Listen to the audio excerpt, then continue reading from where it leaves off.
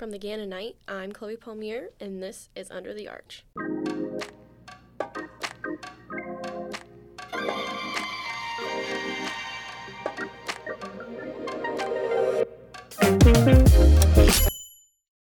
We're back with another Issue Nights, so let's find out what's hot in Issue 10 this week. For news, we're going to be discussing the George Bush event, which is part of the Global Summit series, and we're going to be finding out what students had to say about meeting and listening to a former president speak. Also part of the Global Summit series, we're going to be talking about the First Ladies event, and we're going to be reading about what experts had to say about the not often talked about role of First Ladies throughout history and how they actually shaped our country. For features, our very own A&L editor, Allie Smith, is going to be discussing the Chalk War. This is about the differing opinions of students regarding the abortion debate.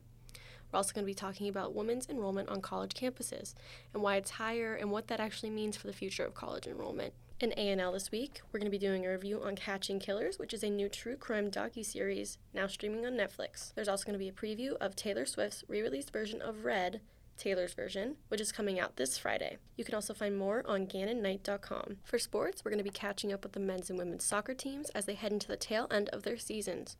We're also going to be finding out how the rest of the Gannon sports teams are doing in our bi-weekly progress report. For Roundtable, we asked students what their favorite place to grab a bite in Erie is. As for perspectives, read all about Allie Smith's perspective on the tragedy at rapper Travis Scott's Astroworld concert. And also read from Anna Malashevsky about how seasonal affective disorder impacts people as the seasons change. That's it for this week nights. Read all of the content in issue 10 and more at GannonKnight.com.